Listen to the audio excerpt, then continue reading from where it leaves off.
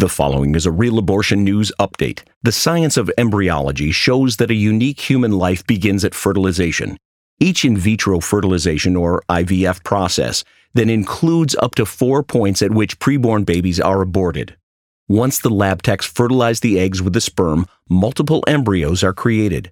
Those embryos are then rated for viability and tested for any potential abnormalities. The least desirable ones are then destroyed. Those considered the best are implanted in the mother's uterus, and any remaining are frozen in liquid nitrogen. Most never survive either the implantation or the freezing process.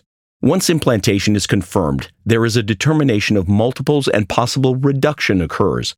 This is a fancy way of saying induced abortion. How many lives are destroyed to get just one full-term IVF baby? This Real Abortion News update is sponsored by Compass Care. For a full transcript, go to realabortionnews.com.